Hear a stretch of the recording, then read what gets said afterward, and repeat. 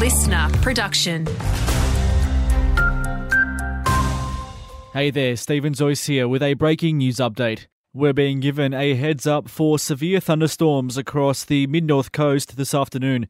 The Bureau has issued an alert for large hail, damaging winds and possible flash flooding over the next several hours.